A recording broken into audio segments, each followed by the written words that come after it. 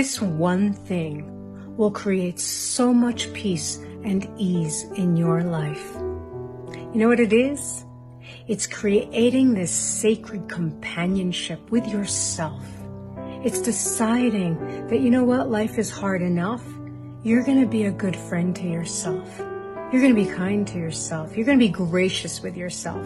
I said in my book, Thriving Through Uncertainty, that you cannot have a bad life if you're good to yourself. And this takes practice, it takes focus, but it's the decision of, I'm going to be an advocate for myself. I'm going to be kind to myself. I'm going to listen to myself. I'm going to go through this ride of my life being on my own side, fighting for myself instead of against myself. I want this for you, and I want this for everyone you love. So maybe you need to share this with somebody, and you definitely need to practice it.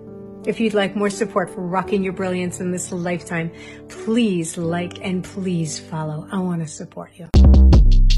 Shortcast Club.